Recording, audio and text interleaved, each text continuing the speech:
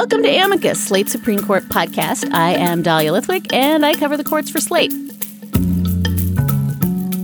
Another week, another 7 days of inaction by the U.S. Senate on the Supreme Court nomination of Judge Merrick Garland.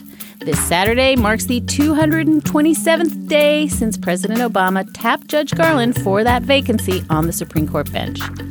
But in case you've been holding your breath, you should probably let it out after 227 days because since you and I last chatted, Senator John McCain of Arizona promised that, quote, "we will be united against any Supreme Court nominee that Hillary Clinton, if she were president, would put up." Now, his campaign quickly walked that back, and Arizona's other senator, Jeff Flake, followed up last week by telling Politico that he was encouraging his colleagues to move forward with hearings in a lame duck session. Taking an affirmative position somewhere in between his two colleagues, Senate Judiciary Chairman Chuck Grassley announced that if Clinton becomes president, he would not, quote, "stonewall" any person she nominates for the vacancy on the court. He said, quote, "I think we have a responsibility to very definitely vet," if you want to use that word, vet, "whoever nominee that person puts forward." Confused? Well, so are we, but we suspect there will be many, many more opportunities to be confused about all this in the near future. So we thought we would dedicate this week's podcast to that little thing on everyone's mind called voting. We don't just mean the election, we mean that right to go to the polls and pull the lever for your preferred candidate. Later on in the show, we're going to be joined by the Brennan Center's Wendy Weiser to consider the impact of Donald Trump's ominous warnings about vote fraud. But first, we turn to a major voting rights case out of Ohio. This case centers on voting regulations passed in the wake of Shelby County. That was the 2013 Supreme Court decision that more or less gutted the heart of the Voting Rights Act. And the case has been working its way up through the court system there, even as the clock has been ticking down to Election Day. Earlier this week, the lawyers challenging the regulations filed an emergency motion with the U.S. Supreme Court asking that the regulations be put on hold for this election. Joining us now from Cleveland is one of those lawyers, Subodh Chandra of Chandra Law Firm, LLC. He represents two homeless advocacy groups that teamed up with the Ohio Democratic Party to bring this challenge. So, Subodh, welcome to Amicus. Thanks so much for having me on, Dahlia.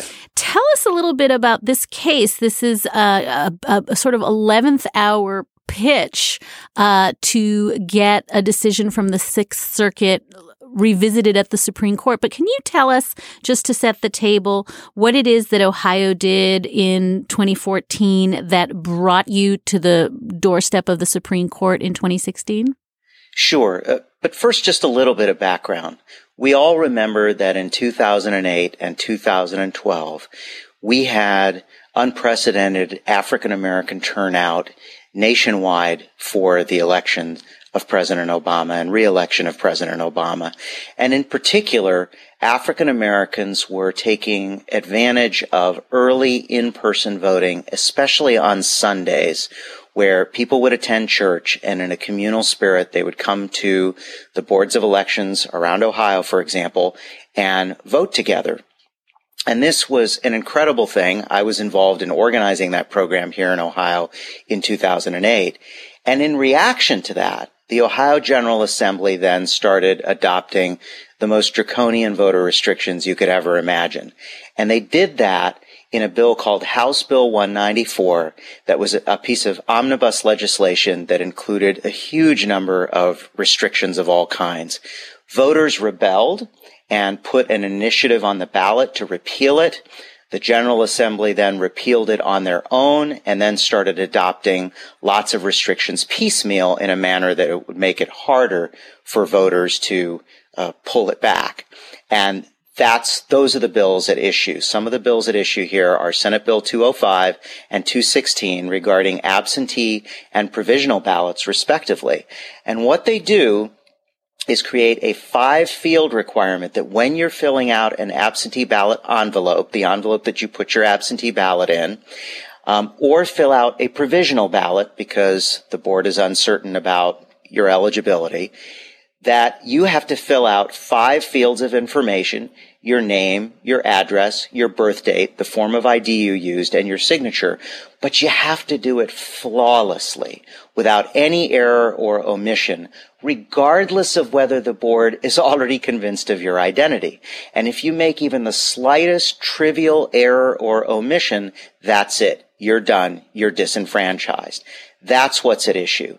It's this elevation of form over substance, and it's the state of Ohio very deliberately and calculatingly disenfranchising thousands of voters that they know to be eligible based upon a gotcha of minor errors or omissions. Well, I'm thinking that there are listeners who are saying, hey, this isn't burdensome on any minority group. This doesn't appear to be targeting anyone other than people who make mistakes. So why is it that the Ohio Democratic Party and, the advocates for the homeless feel that this is singling out certain types of voters to raise a different sort of standard for their ballots?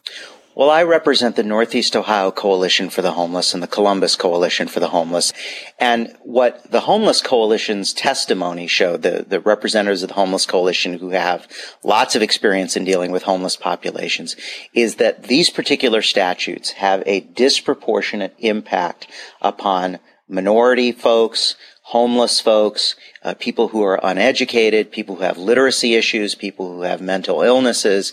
And so it does have the effect of disparately impacting those populations. Not just that evidence wasn't just the testimony of individuals who engage with these populations, but also experts who were able to look at data surrounding absentee voting and provisional voting and see that based on usage of absentee votes, usage of provisional votes, the fact of the early absentee voting, that there was going to be a disproportionate impact on minorities. And really, ultimately, this wound up, even though it was the subject of dispute, you had the trial court, after a 12-day trial, after hearing all of this testimony, making fact findings that, in fact, there would be a disparate impact upon minority, homeless, and illiterate voters.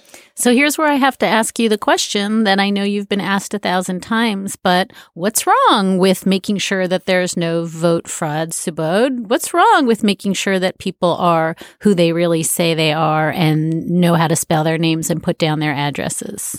Well, of course, there's nothing wrong with that. And that's really not even an issue in the case. As to the issue of fraud, even the Secretary of State's top deputy, Matt Damschroeder, in his testimony at trial, admitted that fraud couldn't possibly be a rationale for this statute. Because again, what is at issue is disenfranchising voters that the boards themselves acknowledge to be eligible, not those that they're uncertain about. In other words, they're just looking at the minor errors or omissions. Say somebody didn't fill out a zip code, but they filled everything else out correctly. The board knows who they are. Boom, they're disenfranchised over that trivial error or omission.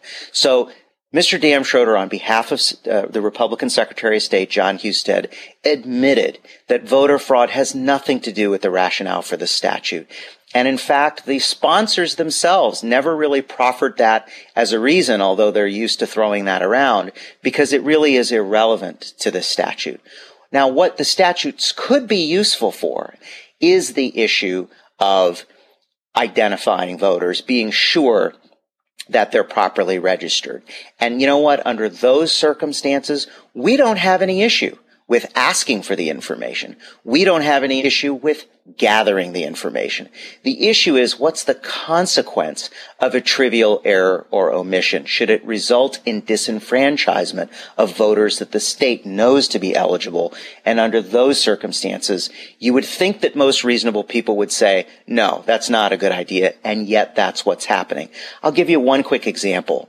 One of the things that the Secretary of State's representative said at trial, to my astonishment, was he acknowledged that it is the state's position that where a provisional ballot form says print name as the first field, if Dahlia Lithwick happens to like her, calligraphy pen and writes her name legibly in letters that they perceive to be cursive, Secretary of State Husted's position is you should be disenfranchised.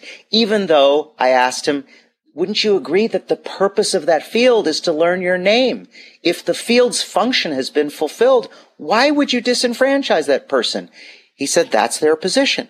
I said, do you think that's fair? He said, yes, they think it's fair. So it's this elevation of form over substance that runs contrary to the Voting Rights Act, runs contrary to the notion that minor errors or omissions, which is one of the clauses in the Civil Rights Act of 1964 regarding voting, one of the few clauses regarding voting, that all of those concepts are totally contrary to that provision as well. Now, you mentioned that you win in the trial court and then you go ahead to a 3-judge panel at the Sixth Circuit Court of Appeals, and they ruled 2-1 against you. And this is kind of an outlier, right? Because this summer we saw a slew of wins in voting rights cases coming out of North Carolina and Wisconsin and Kansas, where courts were willing to sort of pierce the fiction of, oh no, we're just, trying to solve this innocuous problem. This isn't about race. And your court is not willing to do that at the Sixth Circuit. I mean, is this just a sort of political, it depends on the composition of the courts, or did you have a harder case to prove? Well, unfortunately, from where our clients, the Homeless Coalition, sit, it looks political to them. And I'll tell you why. The trial court did a 12-day trial and made detailed fact findings about disparate racial impact, about the impact on homeless voters. There was lots of testimony to support the trial court's fact finding. And we go to the Court of Appeals, and we were actually somewhat optimistic at oral argument, because at oral argument, one of the judges who eventually went into the panel majority that stripped away most of what we achieved actually did ask the question at oral argument of the state, very skeptically, is what you're doing, does it even have a rational basis? Which, of course, as lawyers know, I mean, my goodness, if they don't even think it's irrational, I'm in good shape here. So we really were somewhat optimistic when we left oral argument. And the court did something, the panel majority did something that no party asked for, which is to differentiate between absentee ballots and provisional ballots, and then to differentiate further among the fields on the absentee ballots. And so what the court did was say, well, for a couple of those fields, we're not going to let you play gotcha as to, birth date or address, but you can play gotcha as to everything else, apparently. And on provisional ballots, even the slightest error or omission will result in disenfranchisement. Now, that's a terrible thing, particularly for minority voters, because as most people might probably guess, many of the provisional voters are African American, are Hispanic.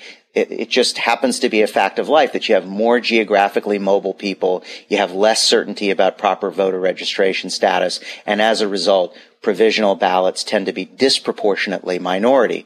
Now, the panel justified this by saying, well, the state is telling us that the provisional ballot form also doubles as a voter registration form, therefore it should be complete, and isn't that a wonderful thing? So we're going to go ahead and buy into the state's excuses here. But think about this. That makes no sense whatsoever. As we've said all along, we don't have a problem with you asking for the information, and we think it's great that provisional ballot form also doubles as a voter registration form for people who are not actually registered. But how does that justify disenfranchising people that the state knows to be registered, acknowledges are registered, and there's no doubt that they're registered? It doesn't justify it by any way, shape, or form, and yet that's what's happening in Ohio. Thousands of people in 2014 and 2015, which were low turnout elections, lost their right to vote, lost their right of franchise.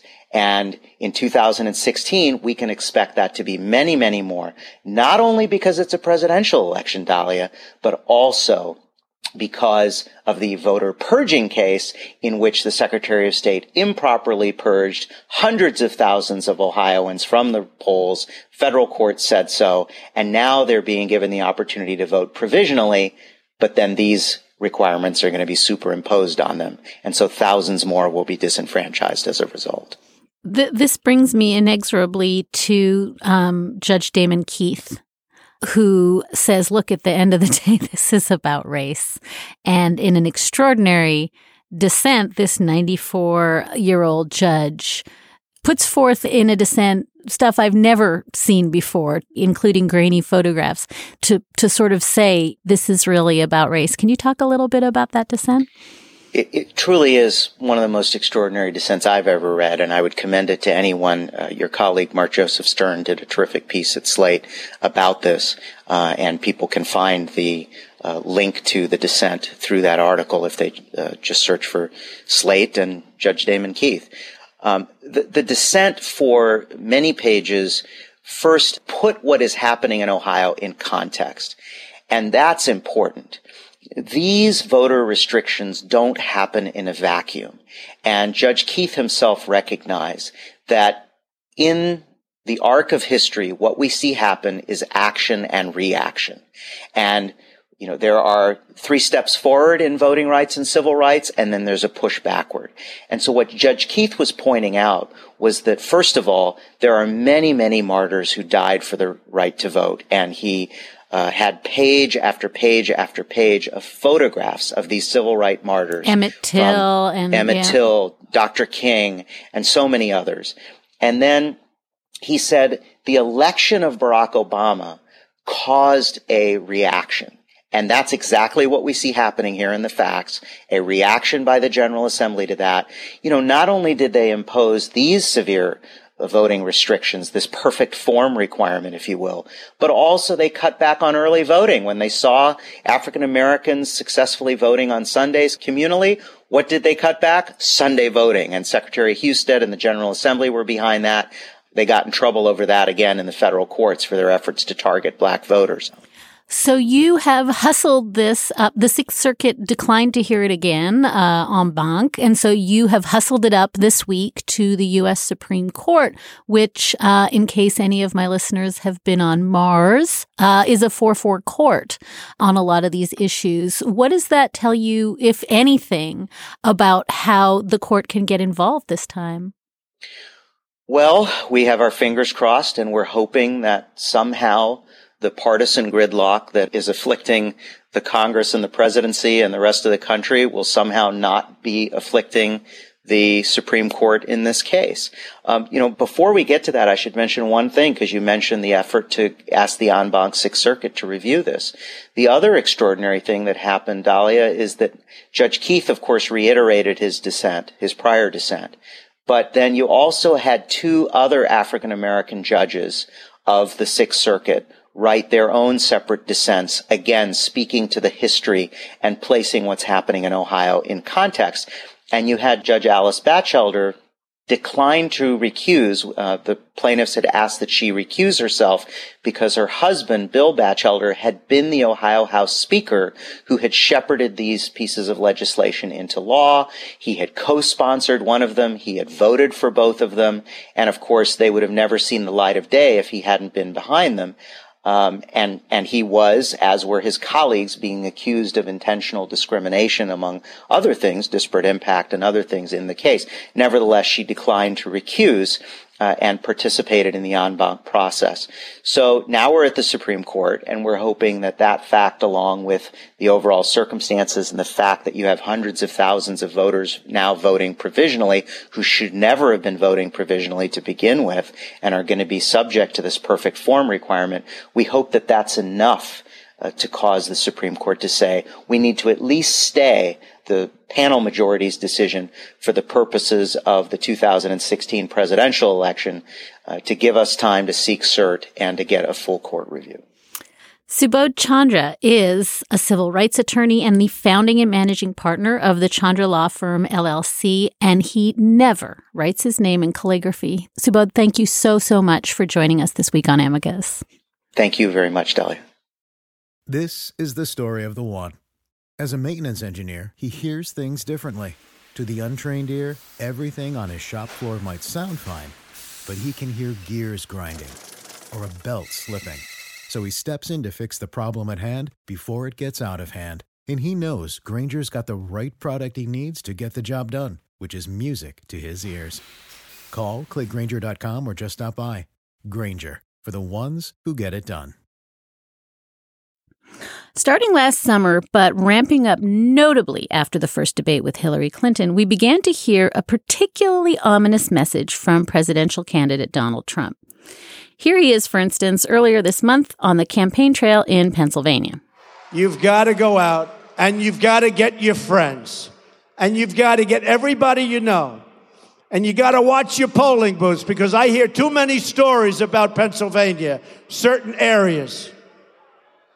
I hear too many bad stories, and we can't lose an election because of you know what I'm talking about. So go and vote and then go check out areas because a lot of bad things happen, and we don't want to lose for that reason. Now, that sounded to a lot of people like Donald Trump was telling his supporters to get out there and intimidate voters in Democratic strongholds. And among the many people who quickly took to the airwaves to denounce that message was one somewhat unlikely suspect. That's Ohio Secretary of State Jon Husted, the same Jon Husted who phased in the voting regulations we just heard about in Ohio. He says he's planning on voting for Trump, but this might be a bridge too far. Here he is on NPR's Morning Edition last week. In Ohio, we pride ourselves in making our state a place where it's easy to vote and hard to cheat. I want to reassure Donald Trump as a Republican that this is not happening across the country. He may have heard reports of it, but we need facts, and right now there are no facts that support his claims. Well, joining us now with a few claims that she can back up with facts is Wendy Weiser. Wendy directs the Democracy Program at the Brennan Center for Justice, a nonpartisan think tank at NYU School of Law. She's been writing about voting and thinking about elections for an awfully long time. So, Wendy, first of all, welcome to the show. Thank you for having me. I have to start by asking you a question that I've always wanted to ask you, Wendy, and I've known you a long time. Does it drive you nuts that we only talk about these issues for 2 months every 4 to 2 years? Do you wish that we would fix some of the things that are broken in boring years and not right before an election happens? Absolutely. I think that a real good time to fix some of the problems with our election system is right after an election, when people really are focused on the problems they've seen, the fears that they had, and it's a time to actually where people could come together and say, all right, let's fix this so we don't argue about this next time. Unfortunately, what we've often seen in those quiet years when people aren't looking are efforts to pass laws that aren't so good for voters, that otherwise are discriminatory or make it harder for people to access the vote. So the Brennan Center has been producing reams and reams of published material in the last couple of weeks, sort of warning and cautioning about all sorts of things that might go wrong, that could go wrong, that have gone wrong. And I guess I just want to know, should we be freaking out right now? Is this entire election just going to be flaming torches in the streets and crazy people with hatchets? Is it as bad as everyone is telling us? No, absolutely not. And I think that that's one of the main points that I hope to get across. There are certainly problems that we need to guard against. There's certainly a lot of mobilization that we need to do to ensure our elections run smoothly. But people should not have their worries be overblown. We are mobilizing election officials, nonpartisan observers. The Department of Justice have been sort of mobilizing, anticipating problems that might arise, and are putting systems in place to cabin them. And even, threats of voter intimidation or people mobilizing around the polls, there really are so many things that circumscribe what could happen that most voters should rest assured that when they go to the polling place, they're not even going to see anything like this. So these are going to be isolated problems. Hopefully they'll be brought under control very quickly. There's certainly things we need to guard against, but people should not be discouraged from getting out and voting. I think probably the number one anxiety that I'm hearing stems from some of the rhetoric that has come from Donald Trump, chiefly suggesting that maybe he wants his voters to mobilize themselves. Wendy, can you speak a little to what it means when folks feel that they're being instructed to go watch the polls to make sure that other people are voting properly? Is that something that was blown out of proportion by the media, or is that really a concern? No, it is certainly a concern, and it's actually something rather unprecedented. Poll watchers are nothing new in the election process, nor are efforts to challenge voters or to try to police the integrity of the process.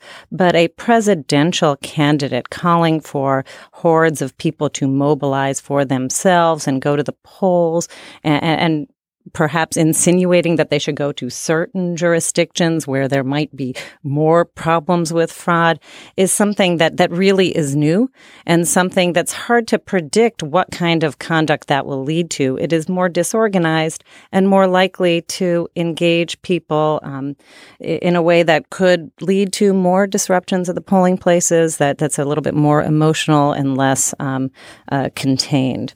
And am I right? My instinct when I started thinking about, poll watchers and people confronting each other at the polls is that the aggregate effect might not be a lot of vote suppression, but boy, it's going to create long lines. Is that a concern that all of this sort of revamped energy pouring into watching other people, watching you as you watch them is just going to make voting take longer? Well, there are a couple of concerns with these calls. The first is that the threat of this kind of poll watching or intimidation in and of itself could discourage people from participating. And that's something that we need to now push back against. We need to reassure people that they are not going to be facing terribly long lines and that their vote is going to be protected, that election officials will have this under control. When there are lots of people being disruptive in the polling place, a huge concern is long lines.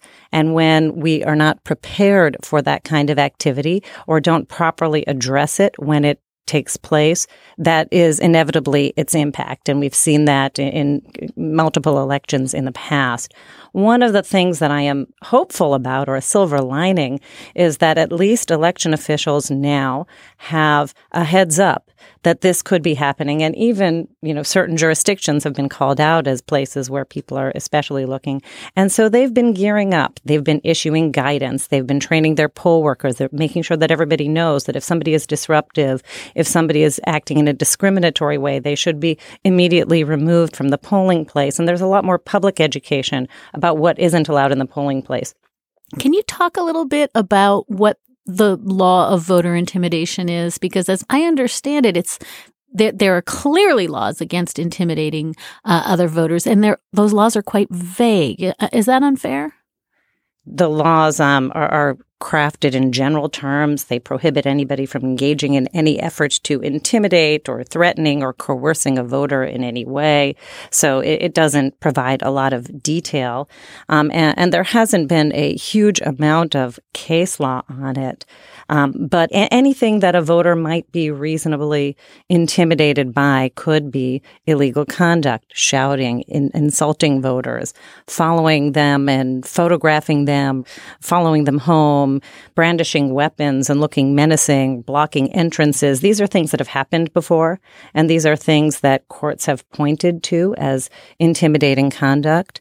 And so I think the vagueness is still not such a problem because we have a fairly good sense of the kinds of conduct that is not allowed. Let me ask you the flip of that question for folks who are listening and thinking, I want to be a poll watcher too. What are poll watchers allowed to do? And I know that differs wildly by state, but what can someone do if they decide to deputize themselves as a poll watcher? Well, in every state, citizens can become poll watchers. You generally need to get credentials in advance to be a poll watcher, and that's in most states. You can't just show up on election day, except for in a handful of places, and say, I'm here to watch, let me in. And in many places, the most common way of getting a credential is through a political party, a candidate, or a ballot issue committee. They're the ones that typically can appoint poll watchers. In a number of states, civic groups and international observers can also be appointed poll watchers, but it isn't just anybody who can be a poll watcher.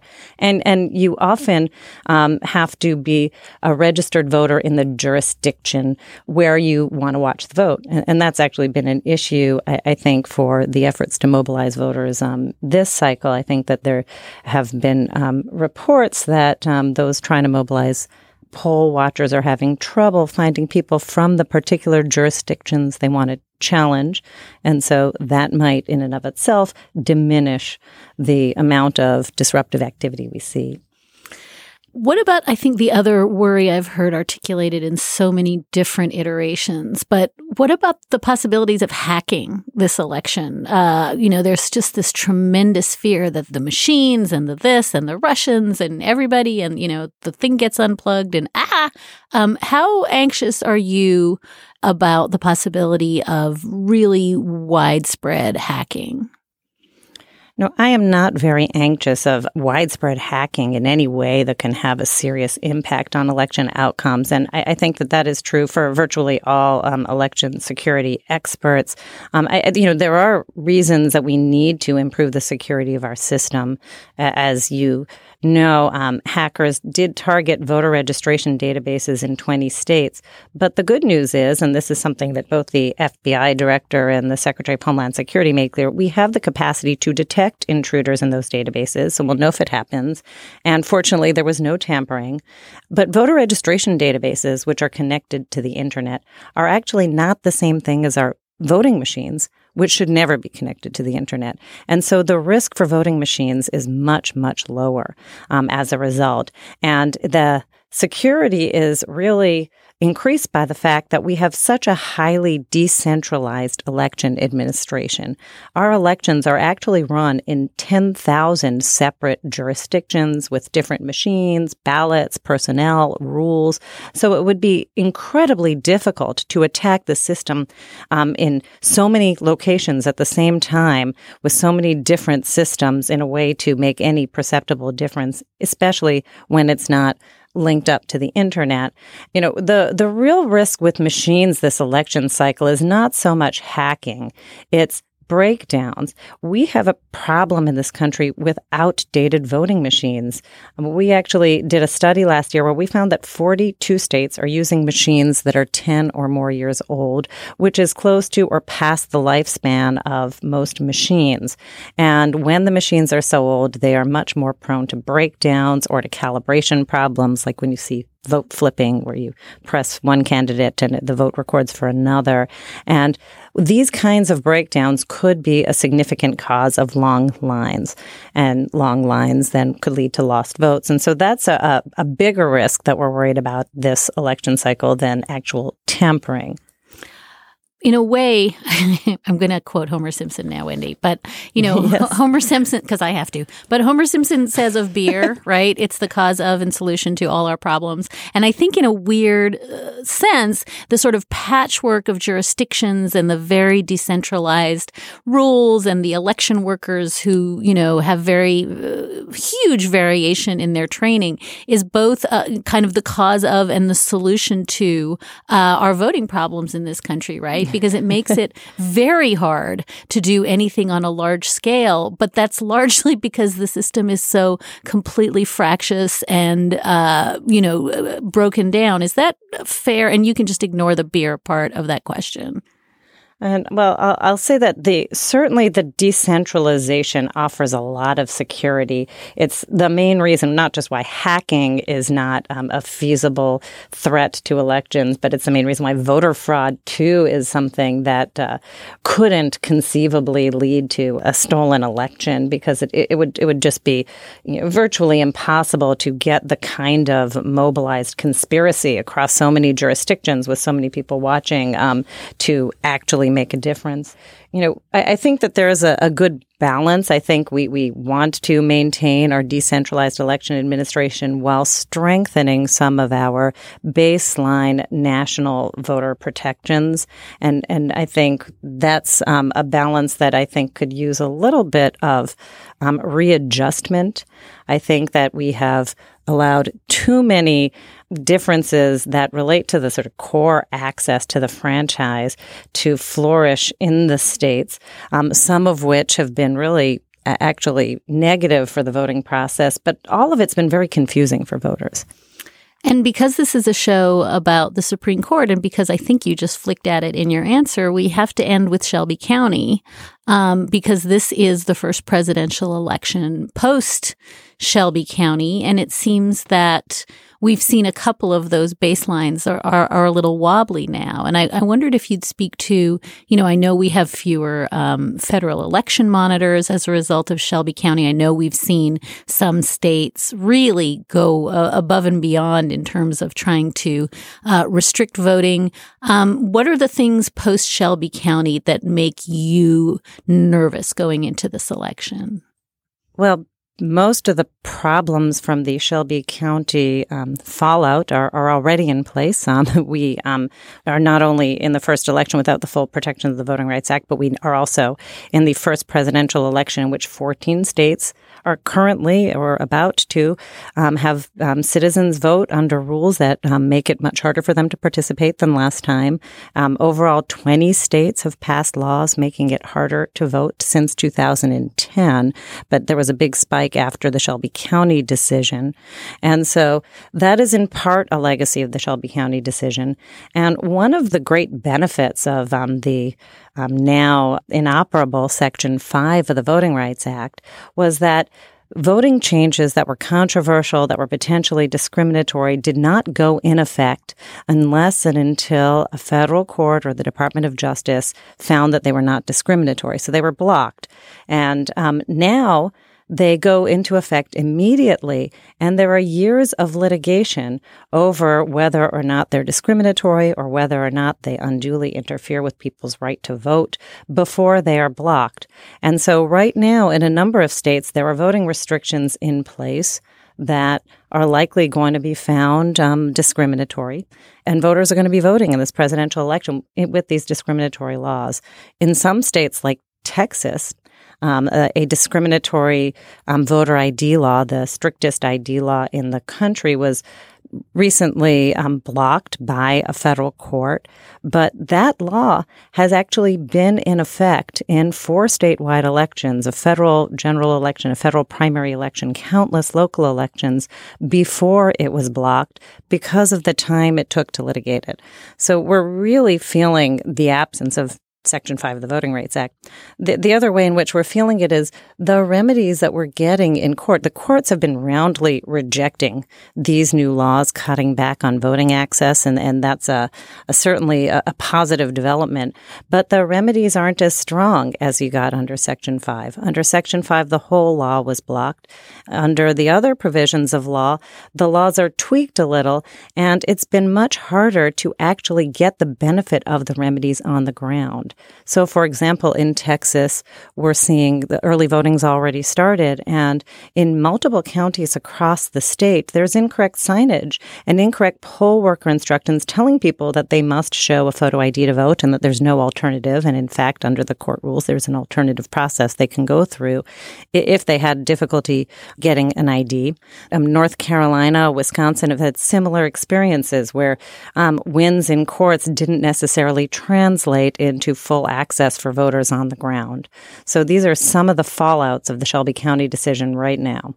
And that sort of dovetails neatly with your initial point about this is what happens when you win in the courts a month or 2 months before a huge presidential election. There's no time to effectuate the kinds of changes you would want to make if we were solving these problems in the days after an election. That's absolutely right. But, really, we don't want to see so much change to our voting rules all the time. All these laws over the last 5 years, going back and forth on imposing new restrictions on voting is causing a lot of confusion, even when it happens a few years before election day. I think that we want to settle on a baseline set of fair rules for how we're going to run our elections and not have so much change other than change to modernize and upgrade and take advantage of new technologies as they come into place or increase our security, not sort of changing our basic voting process all the time. Wendy Weiser directs the democracy program at the nonpartisan Brennan Center for Justice at NYU School of Law. And Wendy, we thank you so much for your completely sober and very, very calming time with us today. Thanks for being with us. Thank you for having me. And that is going to do it for today's episode of Amicus. We are eager, as always, to hear your questions and your thoughts and your ideas about future shows. Our email is amicus@slate.com, and we're also fielding comments and thoughts on our Facebook page at facebook.com/amicuspodcast. That's facebook.com/amicuspodcast. In exchange for you clicking the like button there, we'll provide you with a steady stream of Supreme Court-related news and commentary between podcast episodes. Remember, you can always catch up on past Amicus episodes on our show page. You'll find that at slate.com/amicus. And if you're a Slate Plus member, you can also find all our transcripts there. If you're not, you should be one, and you can sign up for a free trial membership at slate.com/amicus plus. A big, huge, fat thank you goes out to the Virginia Foundation for the Humanities, where we tape our show. Tony Field is our producer, Steve Lichtai is our executive producer, and Andy Bowers is the chief content officer of Panoply. Amicus is part of the Panoply Network. Check out our entire roster of podcasts at itunes.com/panoply. I'm Dahlia Lithwick. We'll be back with you the weekend after the presidential election with another edition of Amicus.